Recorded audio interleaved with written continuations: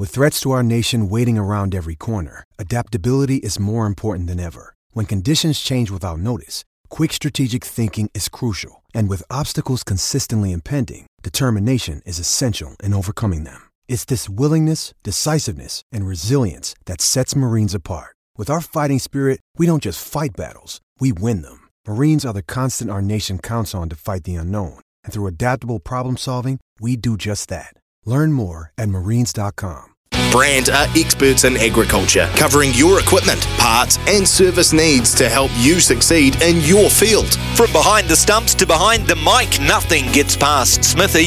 This is Mornings with Ian Smith on SENZ.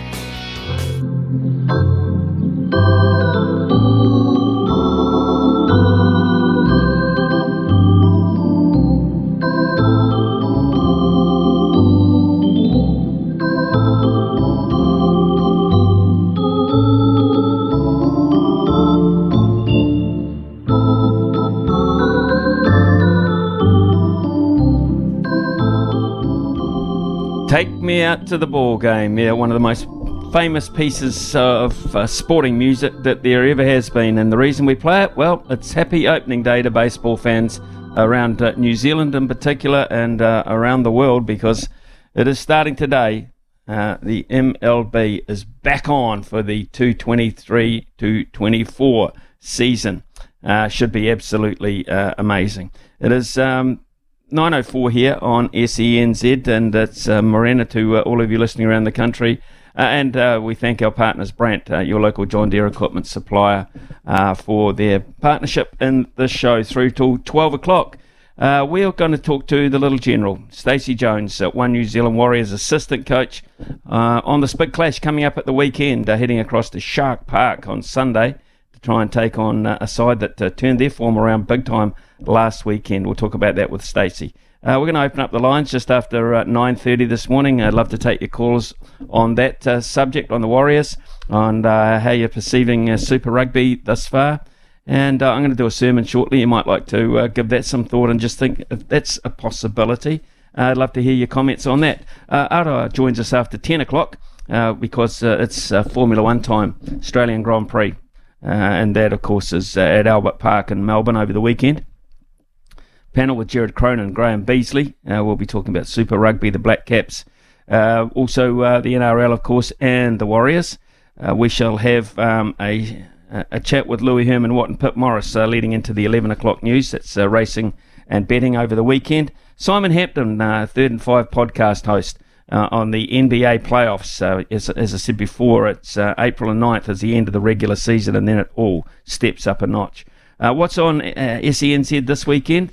I'll have a segment there for you. We'll have a stump Smithy around about 11:30.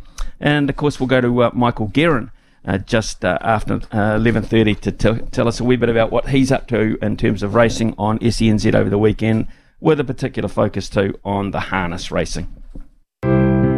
Sport is our religion. And here is Smithy's sermon. Well, I may well have skipped your attention during the week, but there was a really interesting article written by Harry Sutton, a journalism student, I might add, from Christchurch. Harry, I guess, like all of us, was pondering how to promote the level of interest in Super Rugby, give it some spark, a point of difference.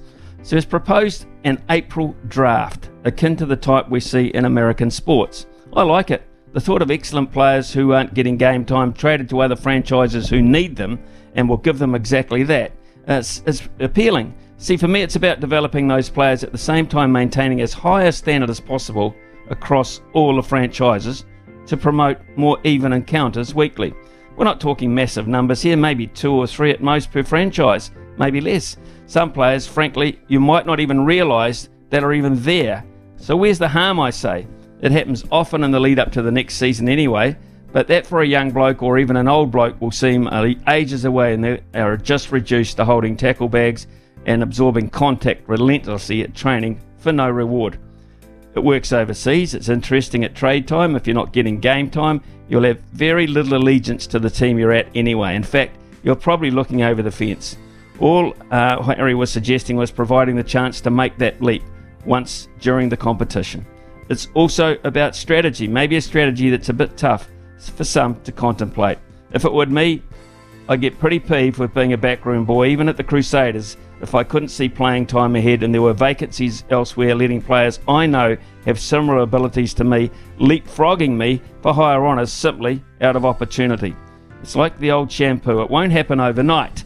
In fact, it won't happen at all because the Players Association don't want it. Too tough on the players, they say, too tough on their families to relocate. So, Harry, nice concept, I say. Keep pondering, keep them coming. You could end up being the next Mark Reason. Who knows?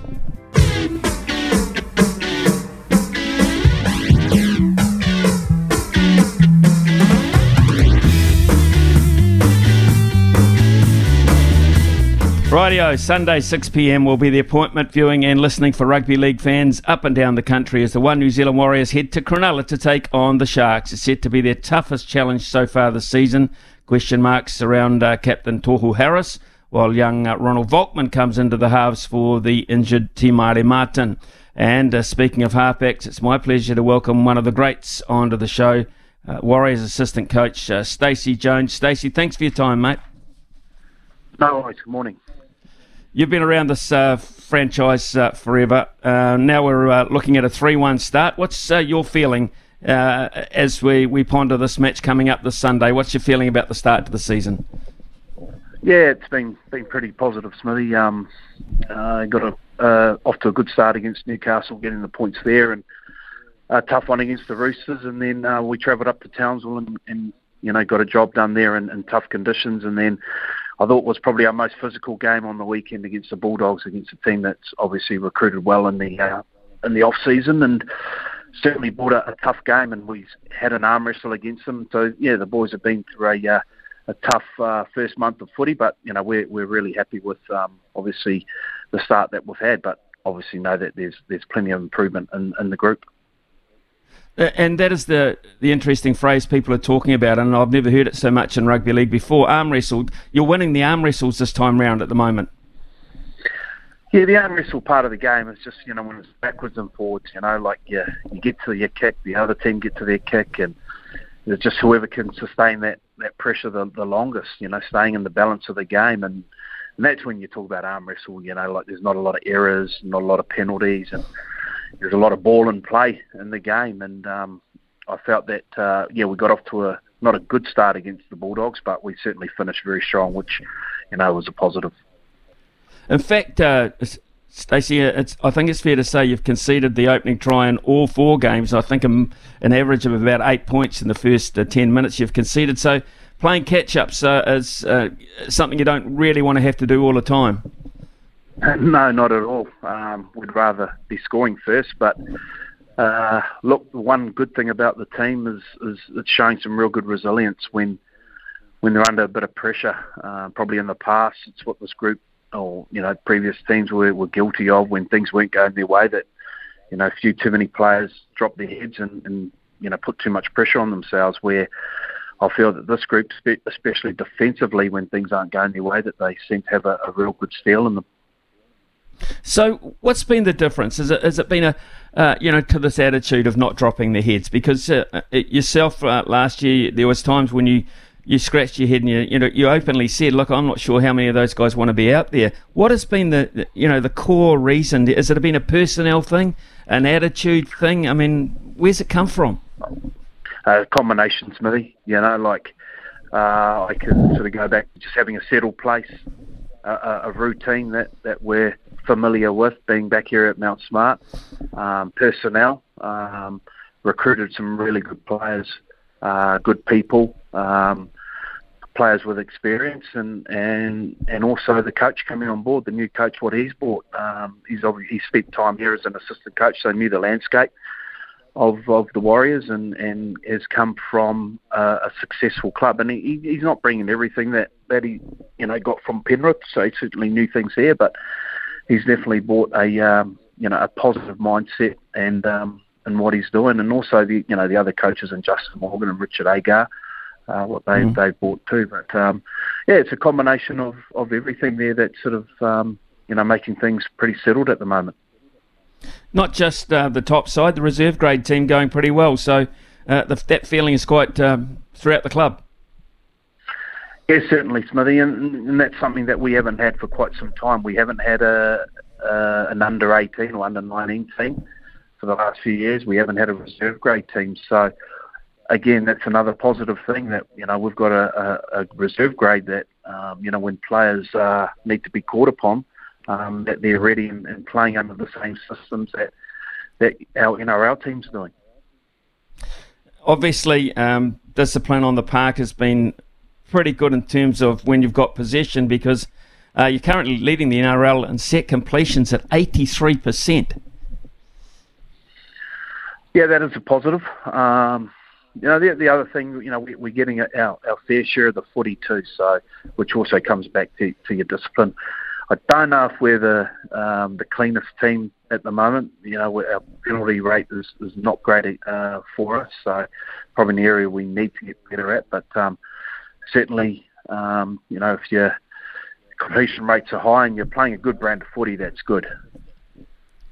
All right, okay, let's look at this game and some of the matchups coming up on Sunday, Stacey, if we could, please, because they have Nicho Hynes back in the ranks, and I think we saw immediately what he meant to the Sharks' performance. So that battle around trying to shut him down is going to be key.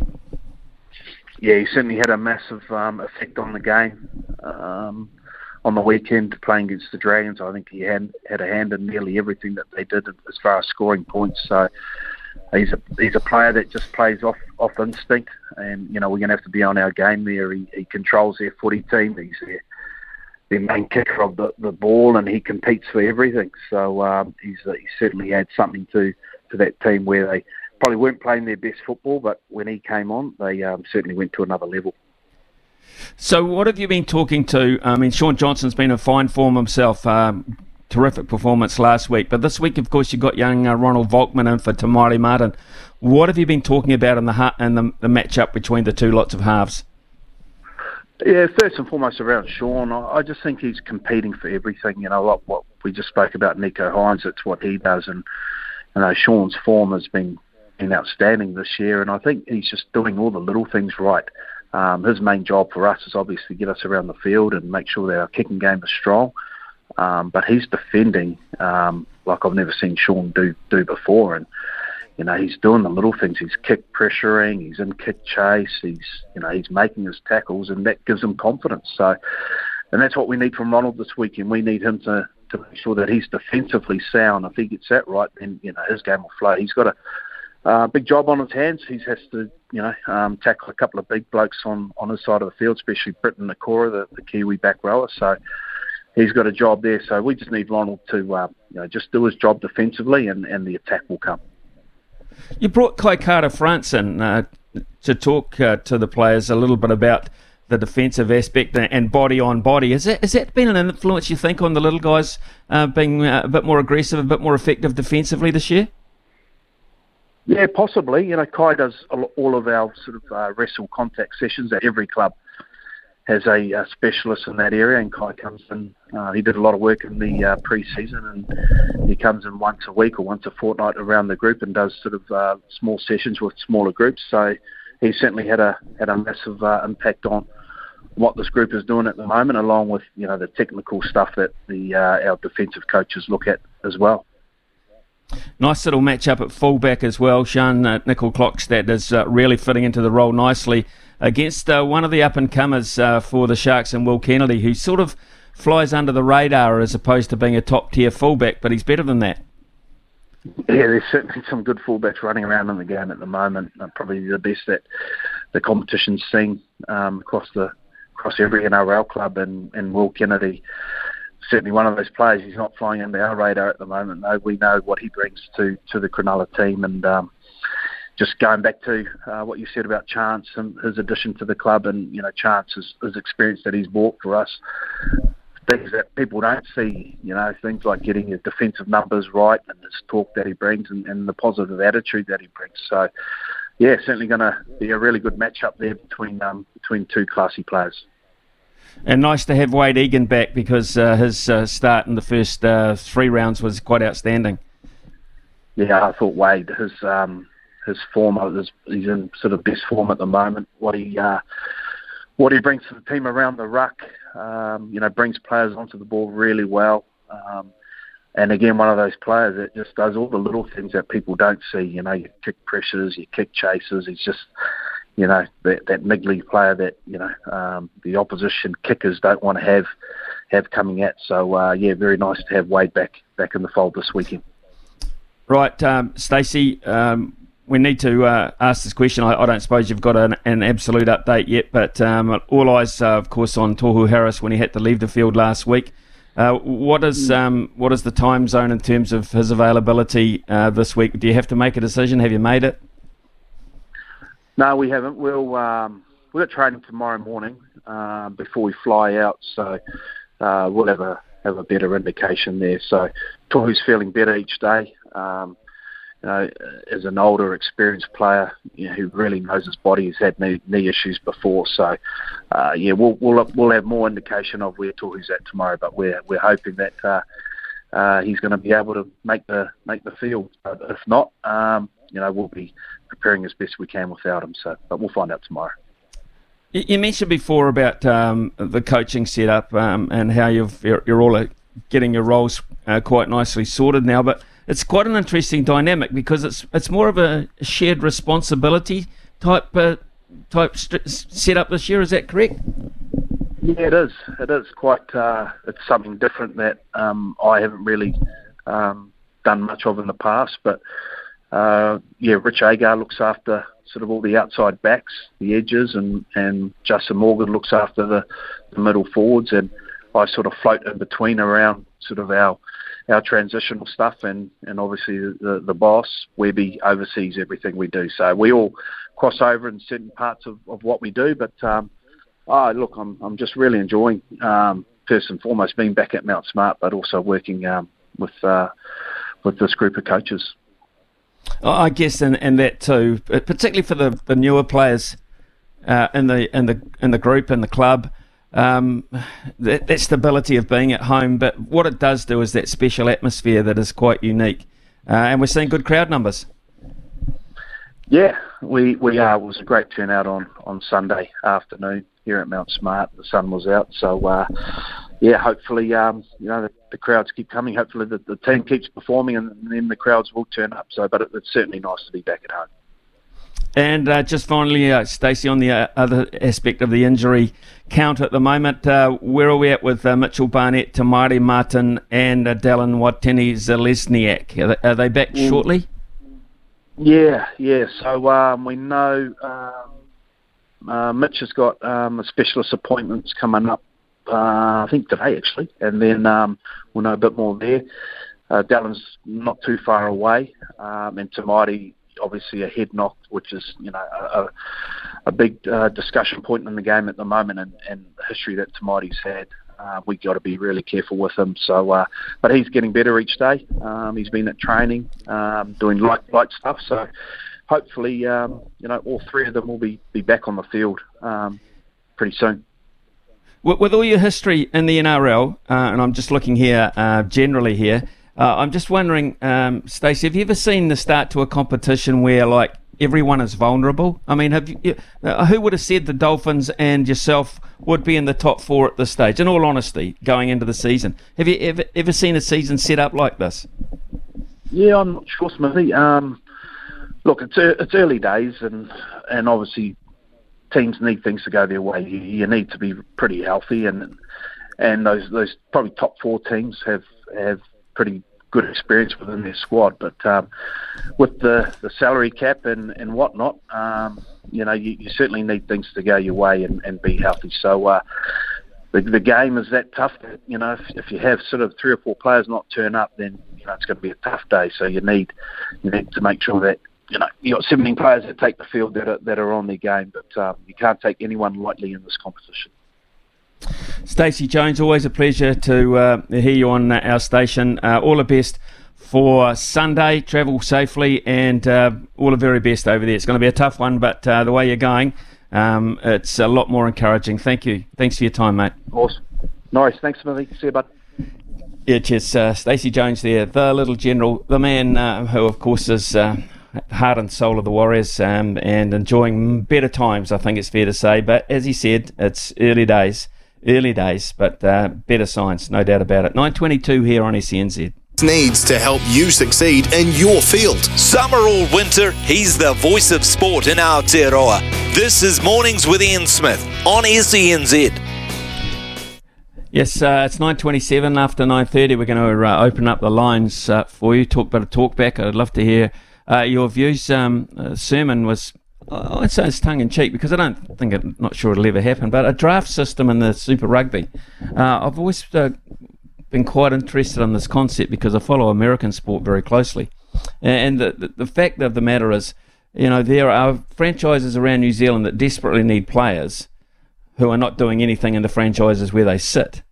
And that to me is frustrating. It's such a small season compared to Americans' sporting seasons anyway. So you get fewer opportunities in Super Rugby, particularly if you're a dirt tracker, but a very keen and a very good dirt tracker who could easily slot into a starting 23 in another franchise. So this was a very interesting article that I wrote, that I didn't write, I read, and it was prompted by this young fellow, Harry Sutton, who's a journalist out of Christchurch, and in fact he's a trainee journalist, he's studying to be a journalist. So I thought it was quite an interesting concept, Logan.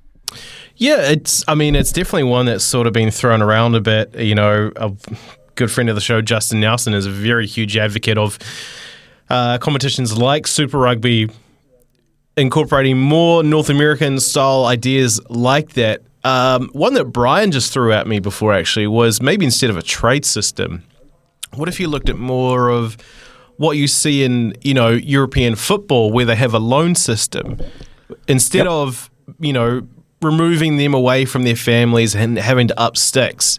What if, for the remainder of this season, instead of playing for the Chiefs or, being on the bench for the Chiefs, you're going to go get a start for the Highlanders. And you might only be in Dunedin for, a few weeks at a time instead of completely moving away. So, I just sort of wonder if maybe that will combat this idea that, if the Players Association are against the move of having a mid-season trade, would that soften the blow? Well, Rob Nichol is against it. He's totally against it because he doesn't think it's fair on the players, their families. So to uproot and move. I mean, a lot of these guys, the bracket I'm talking about are players that are quite young, don't fall into that category anyway. They're pretty transient in their lifestyle. So I don't see too many negatives in it. To be honest, and I don't mind the loan system, Brian. I think it's a good one. I really do. As a forerunner to maybe a trade system further down the track, a loan system initially, just to see how that goes. For instance, the give and take of it, of player exemptions when it comes to the All Black resting period. I mean, Crusaders, the mighty Crusaders, had to get a dispensation so Scott Barrett could play this weekend. Now, who would have ever thought that would happen, that the Crusaders might have to go cap in hand to get some help? But that is the fact of the matter because they've had such a horrific run with injuries. So that's something that perhaps you might like to talk about, a loan system or a draft system in Super Rugby to make it a little bit more appealing and make sure that the standards throughout the franchises stay as consistent as they possibly can. Also, it's a massive weekend of sport. Formula One people might want to ring up, and we don't hear from motor racing fans very often, but your prospects for this weekend at Albert Park, the battle of State Highway 1 between Hamilton and Eden Park. So that's on tomorrow, isn't it?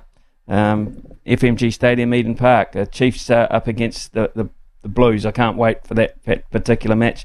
And, of course, Warriors fans, I'd like to hear your thoughts on how you think they'll go against Cronulla. I think very tough Cronulla on the back of the fact that Nico Hines is back, and that second half performance against the Dragons last week was super impressive. So 0800 150 811, what takes your fancy this weekend? Even if you've got a horse to tip, I'll be happy with that. 9:31 here on SENZ.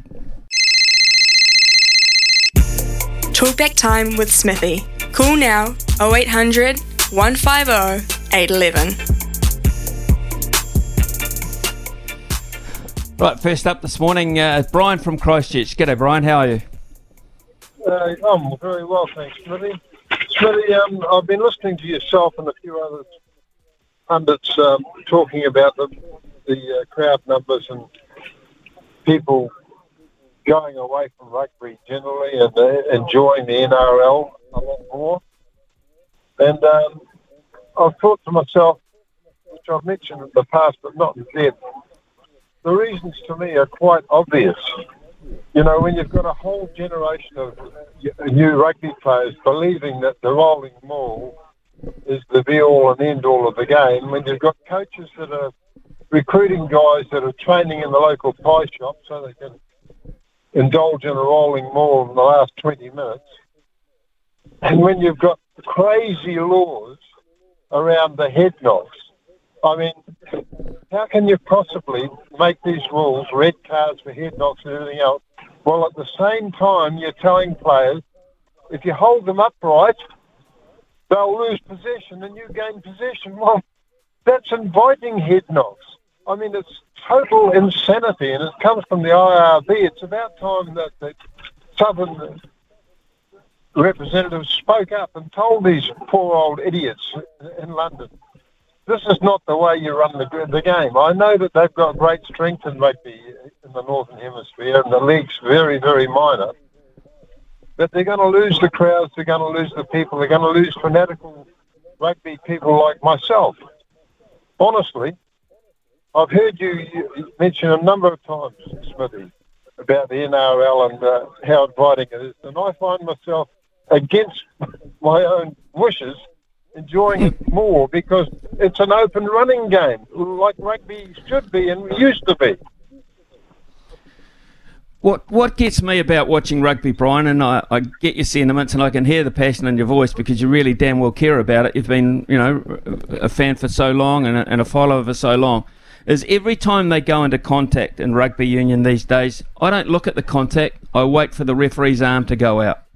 That's all I do. Absolutely. And I've been commentating rugby for 20 years, and now that I'm not commentating it, I sit back with a more open look at the game, and I look at it and I think, I just might as well look at the referee because his arm is invariably going to go out.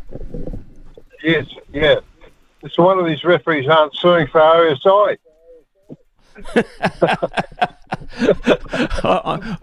I'm absolutely. You're right. I mean, you have a right. I believe you have a right as a spectator, as a paying fan, as a subscriber on television to see the ball and play more than you're seeing in rugby. Okay, they've got new rules. It might be the turning point for them where we're seeing the game sped up a wee bit, but they'll find ways to slow it down. That's what they did in the first place. Oh, my God. It's just madness, really. I believe it all comes from these old fuddy-duddies at the IRB that don't really know much about rugby. You need to sit down, Brian. You need to sit down at some stage with Grant Nisbet. You and him will have a great little chat about the rolling maul because he is so in your camp, it's not funny. So in your camp. Yeah, well, as I mentioned to Grant at one stage earlier on, William Webb-Ellis would turn in his grave if he saw the way that they're playing rugby now. Pick up the ball and run, it's pick up the ball and crawl. Yeah, you're absolutely right. The rolling maul is just... I mean, who would ever thought that the Hookers would be low in the betting for top try scorers in any game of rugby? But they are now. They're bringing on the last 20 minutes, Smithy. Yeah, I know. The last one that could never, ever play a half, let alone the whole match. Yeah. But like I say, they look like they're training at the local pie shop, But they're exactly what you need if you want to stultify the game and slow everything down and score tries with rolling mauls. You're right, Brian. Absolutely right. Enjoyed listening to you, and thank you very much for your call. You're spot on there with one of the big turn-offs in the game. And have a great weekend, man. Cliff from Dunedin. G'day, Cliff. Yeah, good morning, Smitty. Yeah, Sean Fitzpatrick never scored any tries through rolling balls. He always got a few out on the wing after we were moving the ball wide. So, Dane Coles. Dane Coles too. Wasn't that long ago Dane Coles was scoring them out wide? Yeah, it's a different game now. But hey, it was great to hear Stacey Jones on this morning. You know, sounds like things are good at Warriors camp. It's good to see they've got a second grade, a reserve grade, and under 19s. Keep these boys interested, keep them playing, give them something to go for. You know, there's no options here when you're young. You tend to get drifted overseas. You might go to a family you've got in Australia, and you end up getting picked up playing one of the grades in Queensland or New South Wales. But we'll go back to the old rugby. It's just, I listened to Mr. Moffat the other day. I listened to what he said, and look, there was a wee bit of a talk yesterday where a couple of the guys reckon that he's a bit negative, but I think a lot of what he says is right. You've got to communicate to the people, and that's why I think people are a bit off rugby. There's just no communication from the head office. It's like they're a tower on the hill and they've got a moat around them and they're all bunkered in. You know, they've got communications managers, they've got managers for everything going, but nobody wants to talk, let alone the chief executive. You know, and if he don't want to say nothing, I listened to an interview with Steve Hansen, it was probably 6 or 8 months ago now, and he said that it was a shame that him and Steve Chu left at the same time, that there was too much intellectual, I think, it went out the door, and it left them in a position where, you know, you've got to have one guy at least who knows what he's doing, because in the end we look like we had 2 guys who don't, and both of them have got to, you know, probably got their string to go. If we don't win the World Cup, maybe the chief executive might walk too, because Fozzie's already decided to go. It'll be interesting, won't it? What do you reckon? It is. I've never seen a bigger difference in CEOs in terms of their relationship with the media and relationship with the public than Steve Chu and Mark Robinson. I just simply haven't. I mean, it's like winter and summer. It's just incredible to me that, I mean, Steve Chu would have been so to the forefront in the last month or two, sorting this stuff out and letting the public know how he was going to sort it out. And he would. The one thing about Steve Chu, right or wrong, he never left you guessing. He fronted up. He never left you open to speculation. And speculation and guessing and rumours, what the New Zealand rugby have to get a long way away from, because it's rife. That attitude is rife, and that's what the public are hearing and seeing.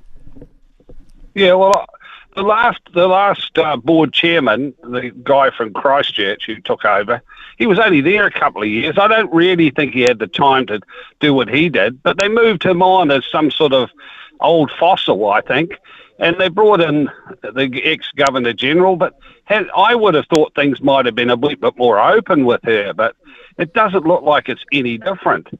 You know, it's just a hard listen. There's nothing to listen to. There's very little stuff going. I follow the All Blacks on the internet, on Facebook. There's not much comes out about anything. You know, there's so much to talk about. Even the super rugby, just away, the shortages, but there's nobody from the head office. It's just left for the local franchises to try and keep rugby moving, but there's no interest. There's nobody going to the games, you know, unless it's a real big top bill game, Crusaders, Blues, or Chiefs, and that.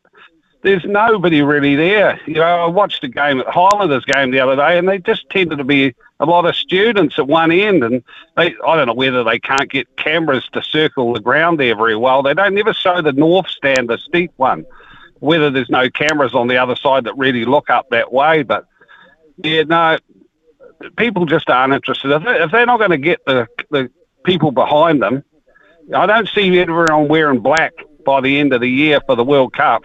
Just ain't happening. No, Cliff, you make a good point, and I think you're the voice of a lot of people around the country, and there's a lot of frustration, and frustration leads to people grabbing the remote and going in a different direction. And we've just heard from Brian, who's an absolute union man, who's starting to think that league's not a bad option, and you're talking to one right here and now, the same thing. I'm not an absolute 100% convert, Cliff, but I am seriously much more interested as a spectacle in watching a game of rugby league right now. Maybe it's because I'm used to rugby and I've had enough for a little while. Thanks, Cliff, for your call. Let's go to Scott from Taranaki. G'day, Scott. G'day, Ian. Cliff hit the nail on the head a little bit with rugby saturation. I firmly believe that, and I know Alan Moffat has this thought process too, that I think we should drop Super Rugby completely and go back to domestic rugby, but incorporate a little bit of Australian rugby into it, because then you buy back into your tribalness, I guess you would say, with Taranaki and the likes of Auckland and things like that, but juice it up a little bit so it's a quality product like the NFL. Like Ian, you were saying, you follow American sport quite closely. I think what makes the NFL so good is it's a short window, it's exciting, we all love it, and then we're wanting more over that period when it's not being played. So we're excited for it to turn up. This turned up at the end of, the end of January almost, wasn't it? You know, and it goes all the way to October. I think saturation is a problem, and I also think he's also right with the CEO. I mean, the way that he was dressed to announce Robinson as the coach of the All Blacks was a disgrace. I mean, the guy's the top job. He should look like the top job, not like he just came out of the bar and decided to grab this guy beside him and he's going to be the All Black coach. I mean, that just says everything, you know. You don't turn up to a job interview looking like that. So, you know, I just think rugby's got a really big identity problem, and I think a few little things could make a big difference. And let's not even get started on the actual on-field stuff. But, I mean, the game has got big problems when you compare it to NRL, which is pretty simple, and we enjoy it. So, yeah. Well, it's no more proud of province, Scott, than Taranaki. There just simply isn't. And I don't know if you're aware of them, but what about player numbers there? Because over here in Hawke's Bay, which is also a very proud province, those are the provinces you want to go back to. I've got to say, we're struggling in terms of numbers. Yeah, I'm not sure, Smitty, on the club footy side of things. I know that grades, for example, are shrinking at your social level, and of course the grassroots levels are so important to the foundations of your club. You can have your top teams, but if you haven't got the bottom teams to look after, you know, the grounds or the social side of things and getting families along, I mean, that's a big problem. I'm a big part of basketball, and that sport's growing exponentially, you know, all through all aspects of it, from kids to adults. Volleyball's another one that's getting great numbers going through the sport. You know, I think our appetite for the game or sports is changing, but I think rugby's allowed that to happen too. It's lost its grip on being the number one sport in our country. I think it really has, and I think the dual nature of a couple of these sports for women and men at high levels, you know, especially basketball, you can go on and play in America, and you can go on and do a number of things, you know, and make a really good lifestyle out of it worldwide. I think that's appealing to a lot of people too. And you're not in the rain too. Mum and Dad's like that. Yeah, that's a good thing. That is a good. It's a plus, but it does make the grass grow, and you need that over there in Taranaki. Hey, Scott, really appreciate call. Don't be a stranger, mate. Call up anytime. We'd love to hear from you with those thoughts. Thank you to the callers this morning. Didn't have a chance to get to another couple because time constraints, but we'll open up the lines again at some stage, particularly early next week. 9:47 here on SENZ. This is Mornings with Ian Smith on SENZ. You got to know when to hold up, know when to fold up, Smithy's Multi, know when to walk away, and know when to run. Bet live on your favourite sports. Download the TAB app today.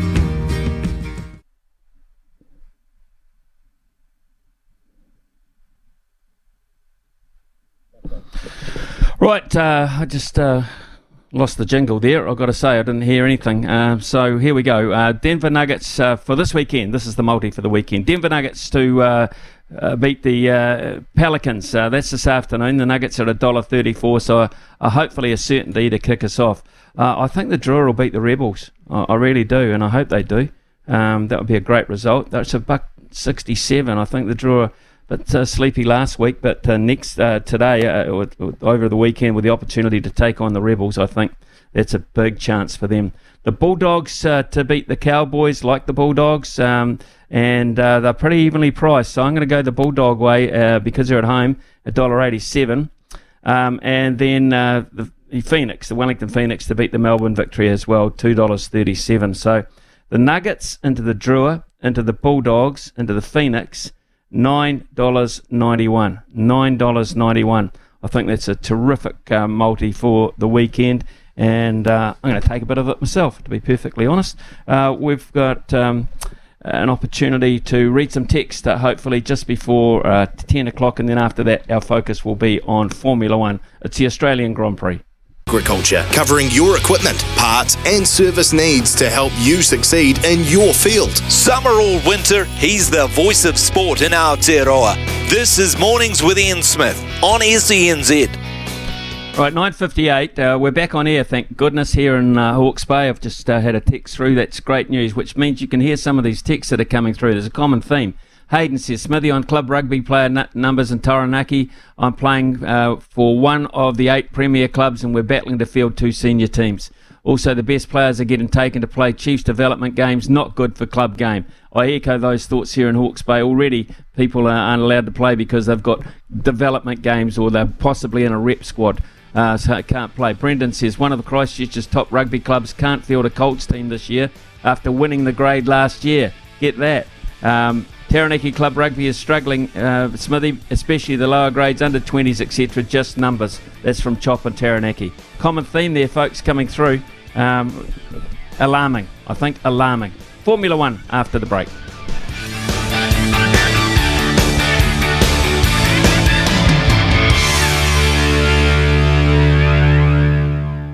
Agriculture, covering your equipment, parts and service needs to help you succeed in your field. From behind the stumps to behind the mic, nothing gets past Smithy. This is Mornings with Ian Smith on SENZ. Formula One is back down under for 2023 with the fast cars, the big money and the huge egos, bringing all the usual fanfare and excitement and controversy as the expert pilots are set to burn fossil fuels, I didn't write this, and rubber on the Melbourne Park track, Albert Park in particular. And here to chat more about that and her excitement is our favourite Formula One freak, Aroha Hathaway. Good morning, Aroha Hathaway. Oh, if only they'd bring back the V10s. Would sound so good. Can you do V10s with renewable fuel? I'll need to ask Christopher Luxon. He's announcing his climate change package, including renewable fuels. You won't have a chance to go to that because I would imagine you've got a cab booked to the airport to get to Melbourne. So, it was touch and go, Smithy. It was touch and go. That was going to be a thing. And then $5,000 was the last ticket I could get. Wow, that's expensive. That is expensive. One of my friends said to me, that's not bad. And I just thought to myself, well, I don't know how we're friends if that's not a bad price. How are we even friends? Yes, I'm excited. But I think the thing I'm most excited about is that I get to watch it in the daylight. And I'm usually here pretending to do my job while I'm watching it on 7 different screens in the newsroom. So, and paying very good attention to the current affairs that are happening around the world. Absolutely. Right, let's look at, this is the third race already. It's Red Bull who are dominating. Is this what we expect this weekend? That's what a chatbot would have spat out too, and that's what they'll probably spit out every week. Red Bull's dominating. It's so boring. I like that. Checo won last week. And they made all these changes to the cars to avoid the same dinner dished up every single race. But it hasn't really worked. Now it's just a different dinner, but it's still going to be the same one for the next few years. So the dominance continues, and it's even bigger, I think. What are the changes, specific changes, and why haven't they worked to even the playing field? The kind of aerodynamics that are being used on the cars now, it's kind of like they've always relied on downforce and sort of the sucky effect, holding the cars sort of get sucked down onto the deck and the tarmac. It's even more so now. So it's an aerodynamics-based reverse airplane, I suppose you could call it, and which is what causes the porpoising. Because if you've ever taken a hairdryer and blown it at a piece of paper and watched it sort of, a piece of paper on top of a desk and watched it bounce up and down, that's what caused the porpoising. So that's part of the new regulations, and they were you also kind of rely on the fact that every team has this new set of rules, and then they have to go and it's sort of like a tech show where you go, here's some stuff, go and see what you can make, and you hope that that's a leveller first off. And it was for everyone except Red Bull, and Red Bull had reliance issues at the beginning of last season. You know, they didn't win at Albert Park last year. In fact, they haven't won a race there since Sebastian Vettel won in 2011. They've only won once in Australia, despite having Australian drivers on their teams many, many times when they rate those races, Mark Webber and Daniel Ricciardo. Okay, so let's look at the track. This is Albert Park, and I can say that I've been around Albert Park, but in an Uber, and that's in the last few months. Quite a slow speed, I would imagine. So all I can say is I've had a look at some of it. 5.278 kilometres, 14 turns. This 58-lap race, which will, in the end, they'll rocket round 306, just over 306 kilometres. So there you go. I've done a little bit of homework Smithy. there. You sound like Crofty. But, last year, the race record was with Charles Leclerc. He's got the race record for Melbourne. That's right. Okay, so... Well, he won, so you'd have to hope that he had the fastest lap there. So is that a reason why Red Bull haven't won there? The reason I gave you the dimensions and ramifications of the track? Well, maybe you're closer to the truth, because it is a street circuit sort of place, right? It has been hard to overtake there, but they've made changes to Albert Park, and Daniel Ricciardo helped with some input, so he reckons, that helped with the redesign. So they've introduced an extra DRS zone, they've changed some of the corners, it's made the track a bit faster, but it's still essentially a street circuit. You know that because you've been on it in an Uber, which, by the way, you won't be able to do anymore, Smithy, not during an F1 week. All the track walks have to be just track walks now. You're not allowed to go on there and with electric scooters or with bikes anymore. They've banned it, another cool FIA rule that no one cares about. But the rules that do pertain to motor vehicles, they can't get right, like the bans they put on Fernando Alonso last time out. You know, he was third place, he wasn't third place, he was third place. So you won't be able to Uber around Albert Park anymore. But yes, it's a fast track and a street circuit track with walls quite close, and some of the corners they've flattened out a little bit to give it a bit more steam, and they've given more DRS zones. But you're right, the track does suit. Well, I know it suited Red Bull too last year. But the car blew up, so they had some reliability issues. Right, okay, let's look at Verstappen and Sergio Perez, Aston Martin, Fernando Alonso and Lance Stroll, Mercedes, George Russell, Lance Hamilton, Ferrari, Carlos Sainz Jr. and Charles Leclerc. Is that where we're looking? Are that basically the four teams we're looking at here? Yep, and I wouldn't see... I mean, you might see Alpine get in there with Pierre Gasly giving it a nudge. What people really want, I think... We want anything this season that's going to add to the excitement, because, you know, first and second is in most fans' mind. If you're a Red Bull fan, you're loving this. You're basically living the last, besides last year and the year before, Lewis Hamilton's 7 victories. And if you're a Lewis Hamilton fan, you've had your fair share. So now if you're a Red Bull fan, you're like, finally. But these 4 teams sort of can't compete evenly. You've got 3 teams in there and then Red Bull. So unless something happens to their vehicles or some weird penalty gets dished out to them, those three teams are kind of interchangeable. I think Mercedes is a little bit faster than they thought they would be. I'm sure Ferrari's sitting there wondering how the heck they're not. I don't think they're even second on the constructors' table. I think Mercedes is sitting second at the moment. Correct me if I'm wrong. But you would have thought in the last couple of years, McLaren would be up in that mix and the best of the rest. They're nowhere near it. And that's a bit of a shame, because Oscar Piastri is the Australian home driver, replacing another Aussie, Daniel Ricciardo. The job was replaced by Oscar Piastri's manager, Mark Webber, who's another Aussie who did all the background work. So it's Oscar Piastri's home Grand Prix, and he's may as well be driving a blimmin' papaya. Stick some wheels on it and would probably go faster. Which is sad, because McLaren is my real favourite team, because it has a New Zealand history to it. So I really want that car to go fast, but it's not Team Papaya, it's Team Lemon at the moment. Team Lemon. Right, so here's an interesting sideline to this. Max Verstappen's contract is up soon and will surely be in high demand, but very expensively so. Yeah. What do you think here? What are you thinking here? I think he's through to 2025. Wouldn't it be nice to see the best? Wouldn't it be nice to see the best driver go to a slightly less efficient organisation and build it? That's incredibly painful as a fan of a driver. If you were a fan of Sebastian Vettel and you watched him move on from Red Bull to Ferrari, which wasn't a team with no money and no resources, and then win very little.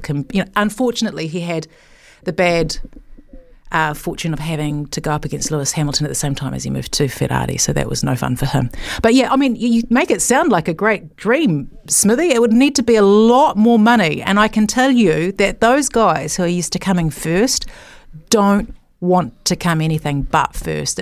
You'd have to come out of retirement to rebuild a team, I think, like Fernando Alonso did, to make it worthwhile, because you know you're starting at a different place respectively. And ego, I think ego would be, you'd need to have a lot of money. You'd need to be like, you'd need to be Lawrence Stroll kind of money, more than that even. Why, who do you think, where do you want him to go, Smithy? What do you want to rebuild? I just want to see it more even. I just want to, and that's why I'm looking forward to this race this weekend, because Red Bull's history doesn't suggest, they're going to have to overturn history for them to win on this track, which is quite interesting for me. Explain this to me. Sure. The cap is now $145 million US. Basically equates to $232 million New Zealand. Unless you're Red Bull, yes. Yeah, it's designed to level the Formula One field. Why isn't it working? I think it will work eventually. It doesn't work straight away. Because incrementally teams get brought closer together. If you're winning and you're at the top, you start getting less wind tunnel time, and so you lose greater privileges. So even though Mercedes really wanted to come second last year in the Constructors Series, coming third was more beneficial to them because they had more wind tunnel time. So those things are designed to make sure that law of diminishing returns becomes a real mathematical equation. And it takes time and it's essential. But the other thing is you have to be sticking to it, right? If you're not sticking to it, then you're getting some kind of benefit somewhere else. Red Bull can say as much as they like that they got no benefit from their overspend. And we all know that can't possibly be true. Otherwise they wouldn't have had to overspend. They would have been able to stick with, and unless the barriers are as rigid as the street barriers around the circuit, which we can change tracks to, unless they're that rigid, it won't work. So it has to be 100% enforced. I can see a text there saying, who's the bolter this weekend? Yes. Oh, I just reckon it's Fernando.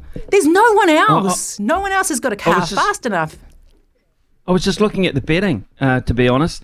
Max Verstappen, unbelievably, $1.30.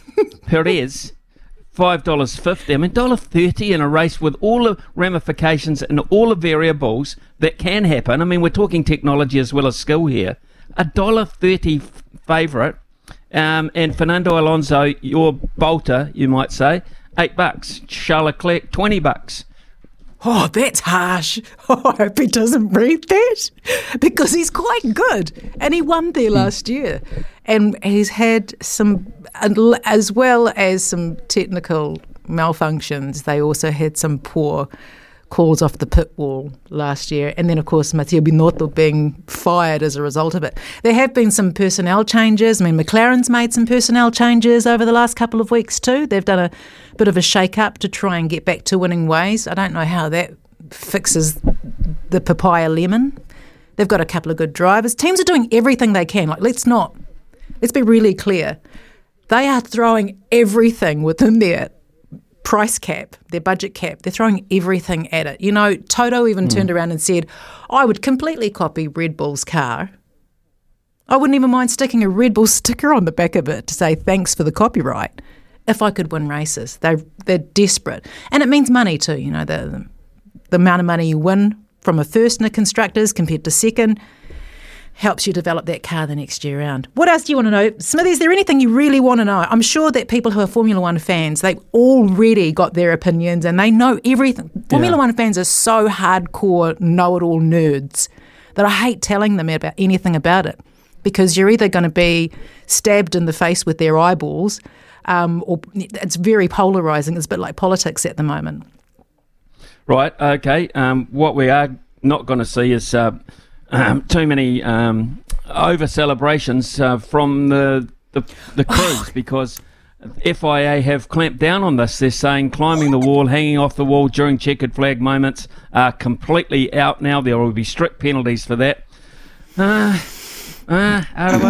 I just got myself together, thank you. I glitched when I first read about that. There have been some dungy-ass rules, man. They're trying to ban Lewis Hamilton from wearing his nose ring. He's been wearing earrings, and I, just for you, Smithy, went back and I stalked all the photos of Lewis Hamilton since he started racing, and I found him wearing earrings from as early as 2010 in his race suit on the grid. So, you get fined if you wear a nose ring now. You can't ride a bike around the track walk. And now the teams can't stand by the finish line and kind of put their arms and wave their hands around at the finish line if they're on the fence. I do understand that it might be a bit dangerous if one of them were to topple onto the track, but it seems so mad that they would have a blanket ban. You would think that they would have a quantifying word in it, like being on the fence in a way that seemed to be unsafe. I actually went and looked up Appendix H, Article 2.3.2 of the FIA ISC, and it said it is forbidden, this is the very last sentence, it is forbidden for personnel to climb on pit wall debris fences at any time. Any action by the team breaching this ban will be reported to the stewards. Brilliant. Absolutely brilliant research. I think that's absolutely fantastic. I've researched the weather. Showers today in Melbourne. Fine, mostly cloudy. Saturday, Sunday, partly cloudy, but a lot of sun around. So we won't be worrying about tyres and that sort of thing. Oh, the tyres have been getting chewed through, Smithy. There's been a lot of dig on different tracks. So I'm hoping that this track will... I can't even remember what the degradation was last year. But that's one of the things, with these new tyres. They've got whole new tyres. They're a whole different shape, a whole different size, and they're still figuring out what the degradation's like on them and the vehicles. But I hope for rain. It seems like only rain or a blown-up Max Verstappen engine. I used the word engine. Max Verstappen engine will change the odds on that race. Okay, well, you've prompted a lot of texts, and you can see them. We haven't got time to answer them now, but you might like to at some point. What happened to Tyrrell and Lotus? Loving the Formula One chat. I hope they pay you in Bluff Oysters for the next weekly chat. Paddy's come in and said the only thing stopping Max is if his car had a failure. Checo is an obvious second choice because with 4 DRS zones, that Red Bulls will be over 1 second a lap faster than everyone else. That's technical. Hi guys, I'm with you, Araha. Bring back the V10s. Was there in 2005. What an awesome sound. So you've prompted a lot of conversation here, Araha. We thank you for your time this morning. How are we to be watching the race? Loudly, because it's during the day. Usually I have to keep it very quiet so I don't wake up anybody else or disturb the boys who are on air. And with something sparkly in my house, surround sound, and I'm being serious, I have 7 screens. Ooh, you're amazing. Thank you. Something. Well, I hope you're at work on Monday. So we can perhaps reflect on it. 10:19. Beautiful. Thank you, Araha. That was great. And we'll be back with a panel very, very shortly. Of sport in Aotearoa. This is Mornings with Ian Smith on SENZ. Big talk, big opinions, the panel. Talk to me, yeah. We've got Jared Cronin with us this morning and Graham Beasley. We'll start with you, Graham Beasley. There's cricket on this weekend. I'm finding it just a little bit hard to maintain my interest in the concluding parts of this season. Maybe it's because, just like in rugby, the best players now aren't often available with the IPL. Yeah, I think that's part of it. Also, I think we were treated so much during the 2-test series. So I think anything after that is a bit of a come down. Yeah, you're right. So we've got about 11 players now, I think, over in India. So, it's a good chance to see, the likes of Chad Bowes and Henry Shipley to see how Tom Blunder will go opening and things like that. Some new players coming in. I'm looking forward to see Lister play. But you're right, it sort of seems more almost like sort of trial matches or something like that rather than the big deal. And the game getting washed out on Tuesday I don't think helped either. It sort of made these games lose a bit of momentum, but hopefully we'll get a full win in today. Is there any hope for a guy like a Clarkson who was absolutely amazing for the Stags the other day? Do you see any, in all honesty, any chance for him? I mean, we're still seeing the Henry Nichols type player in the squad. Wouldn't it have been an opportunity to try something there? Would have been. I think if they were picking these squads now, I think Clarkson would have been in there, probably ahead of someone like McConkey. And I do see him as someone for the future. And what he showed on Tuesday is he can score the big runs under pressure. You know, when he came to the wicket at 48 for 4 or whatever it was, CD were in real trouble. And to play an innings like that, full of just such self-confidence in a pressure situation when Canterbury were on top, I think shows that he certainly has the ability to go up a notch. So it'll be interesting to see if he gets picked for the ODI leg of the Tour of Pakistan, or maybe those games in the UAE and the ODIs in England. But he's possibly left his run for the World Cup a little bit late, I think. But I think that he will be very much in the book of the new selectors, because of course it's the end of the Gavin Larson era now. So when the new selectors, when they're chosen, come on board, I think his name will be in the mix. Well, it may well too be the end of the Gary Stead era too, because he's been one of the biggest fans for splitting the role now. Might come back to that, Graham. But Gerard, welcome to you this morning. Probably the man most talked about in rugby league circles because he's going to rugby union is Joseph Su'ali'i, but still finding form for the Roosters. What have you made of this fiasco, which has played out quite publicly in Australia?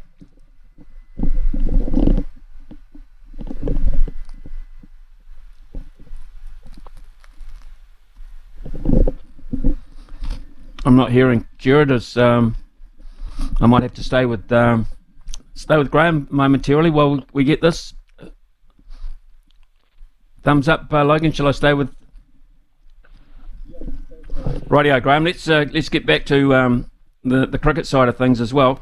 New Zealand A versus Australia A this weekend. Hardly knew that was on.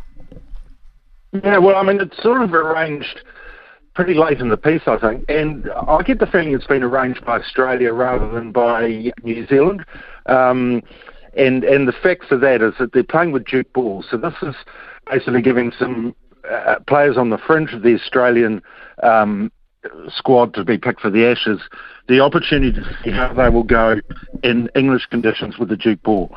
And Christchurch in early April is probably pretty similar to Headingley in August, I'd say. So, and because Australia put just so much resource into the Ashes, it really is such a focus for them that they leave no stone unturned. So, I think it's them that have initiated this, but it is a great opportunity again. I mean, the A program is so important, and because of COVID, that was sort of put to bed for a couple of years.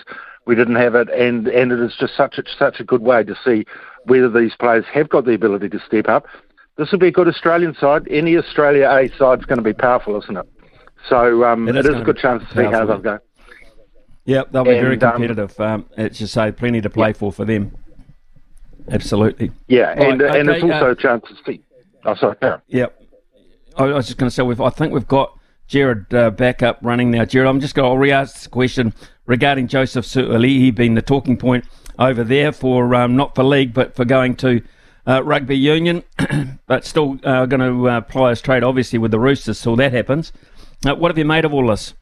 Yeah, well, in terms of how the young guy's handled it, he's really just taken a lot of it in his stride, and you would really be, you'd be hard to believe that he's actually only 19 years old. So to have been able to make the change that he has in such a high-profile environment, of course, playing at the Sydney Roosters, which is a very high-profile club here in Sydney. So a lot of media attention gets focused on it. There's been everyone throwing in their 2 cents as to if he should go, if he shouldn't go, if he should go now or whatnot and that sort of stuff, if he's worth the money in rugby, blah, blah, blah. But the way that Joseph has really gone about his business is just the same as basically he's done in his whole young career so far, which is taking it all in his significant stride.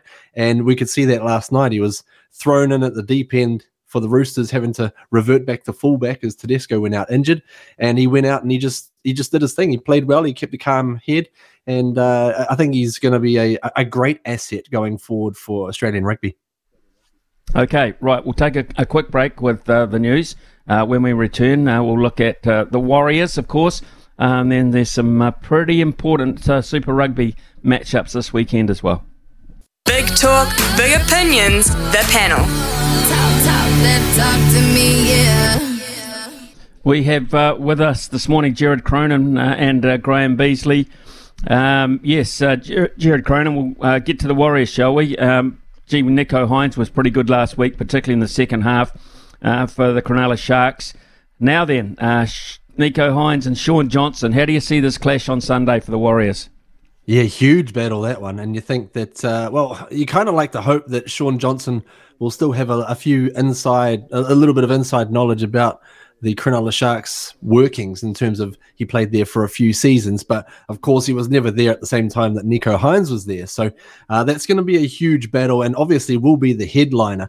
I'm looking more probably to how the forward packs are going to take on each other as well as the back five, because the Warriors back five have been putting up magnificent yardage each game so far this season. If they can help get our forwards into decent field position and have us push into the further end of the field, then that's really going to help Shaun Johnson do his thing and shine. And likewise, the Sharks, if they do the same thing for Nicho Hynes, vice versa. So that's going to be a huge, huge matchup. I don't think the Warriors are under any illusions as to how tough this match could potentially be. Hasn't been a happy hunting ground over in Cronulla for the past few seasons for the Warriors. And they know that this Sharks team, as we saw last week, as soon as they put Nicho Hynes on the field, all of a sudden it's like they've got 3 extra players out there. Just they're a different outfit to take on altogether. So loving what we're seeing early days from Coach Andrew Webster and the Warriors, but I do also like how realistic they are going into this particular match with the Sharks. What have you made, Graham Beasley, of the Warriors this season? I mean, I think this time last year we'd have looked at this clash and said, we can write this one off, but maybe not this time. Yep, that's totally how I see it. I mean, I didn't think they really had much of a chance in Townsville a couple of weeks ago, and went up there and actually won quite convincingly in the end. So I'm liking what I'm seeing from them. There seems to be some real heart. Discipline, which is the thing that they haven't necessarily been known for in the last few years. So I agree with you. If this game was a couple of years ago, I'd be dreading it and just hoping that people wouldn't get injured and things like that. But I think that the Warriors do go into this game with a bit of a starter's chance. What have you made of Super Rugby this year, Graham? And this weekend, I think that all eyes on Blues Chiefs. Probably that's the big one. Yeah, it hasn't fully engaged me yet.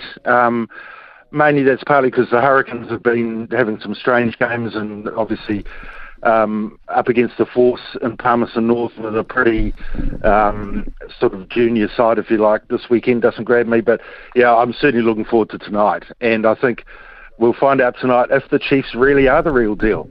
If they can put the Blues away.